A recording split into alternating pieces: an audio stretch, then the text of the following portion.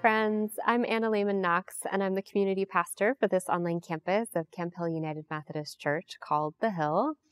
And last week, we started this journey toward Christmas by hearing a story that might have been familiar since it's shared a lot in our culture, but perhaps it might also have been brand new.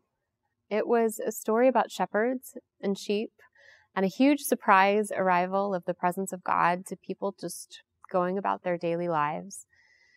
And that story happened to be set in a field of sheep. This week, we continue to reflect on another passage with sheep in the same book of Scripture. And as we do that, I invite you to think back to the last time you saw a sheep or felt like one. So as you do that, we hear from the Gospel of Luke, chapter 15, verses 3 through 7. Jesus told them this parable. Suppose someone among you had 100 sheep and lost one of them. Wouldn't he leave the other 99 in the pasture and search for the lost one until he finds it? And when he finds it, he is thrilled and places it on his shoulders. And when he arrives home, he calls together his friends and neighbors, saying to them, "Celebrate with me, because I've found my lost sheep." In the same way, I tell you, there will be more joy in heaven over one sinner who changes both heart and life than over 99 righteous people who have no need to change their hearts and lives.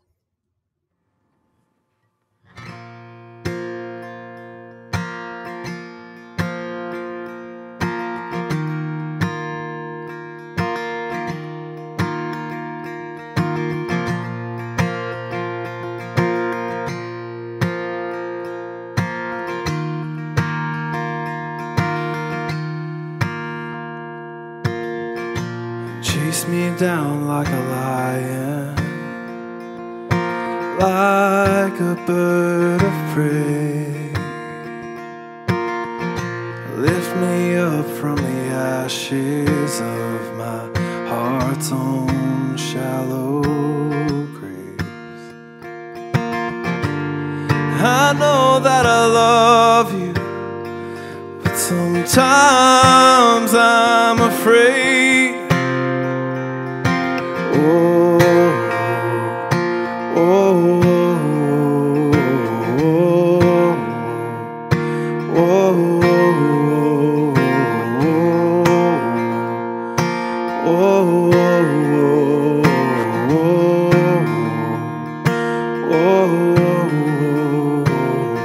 Spare my body from the wolves, God. Crouch down at my door.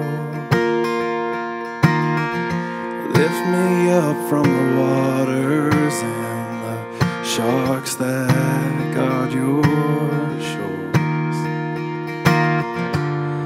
I know that I need you.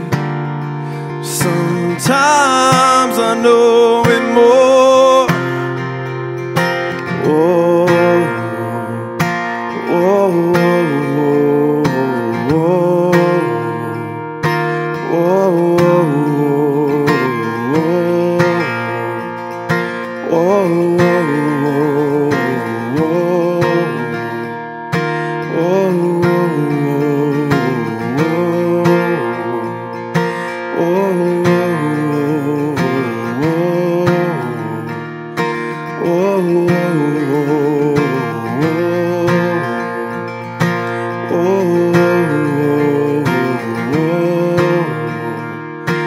oh, harbor me in the eye of the storm. I'm holding on to the love you swore. Harbor me in the eye of the storm. I'm holding on to the love you swore. Harbor me in the eye of the storm. I'm holding on to the love you swore.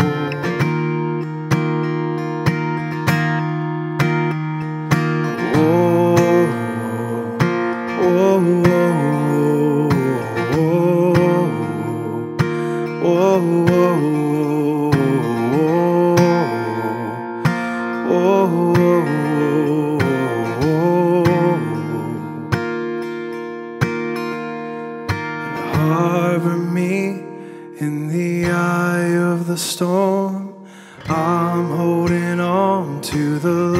love you swore. Harbor me in the eye of the storm. I'm holding on to the love you swore.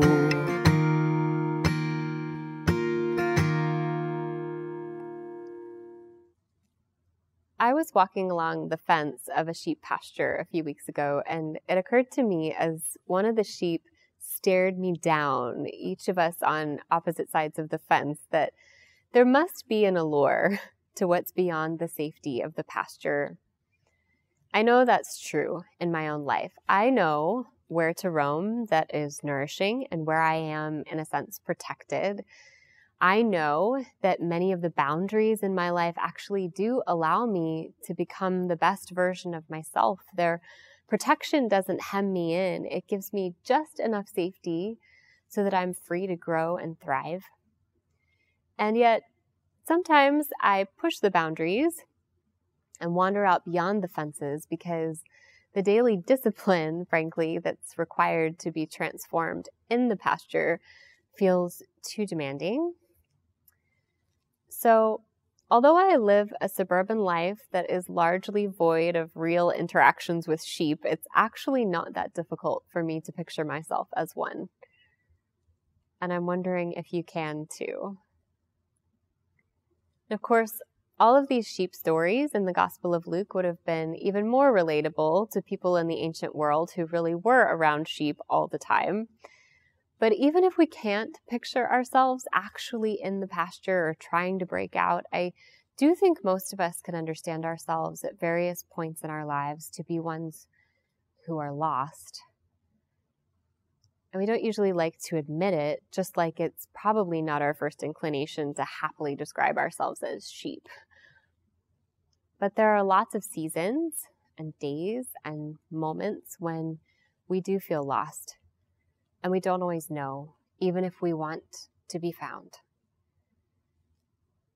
Now, I imagine that when the sheep break the fences of their pastures, there are many exhilarating moments when they have no desire to be captured and returned to their pen. But in light of this text, can we reflect also for a moment on the character in this short story who seems to want always to find us, even if we don't want to be found? The Christmas season is one in which we often bandy around the word joy.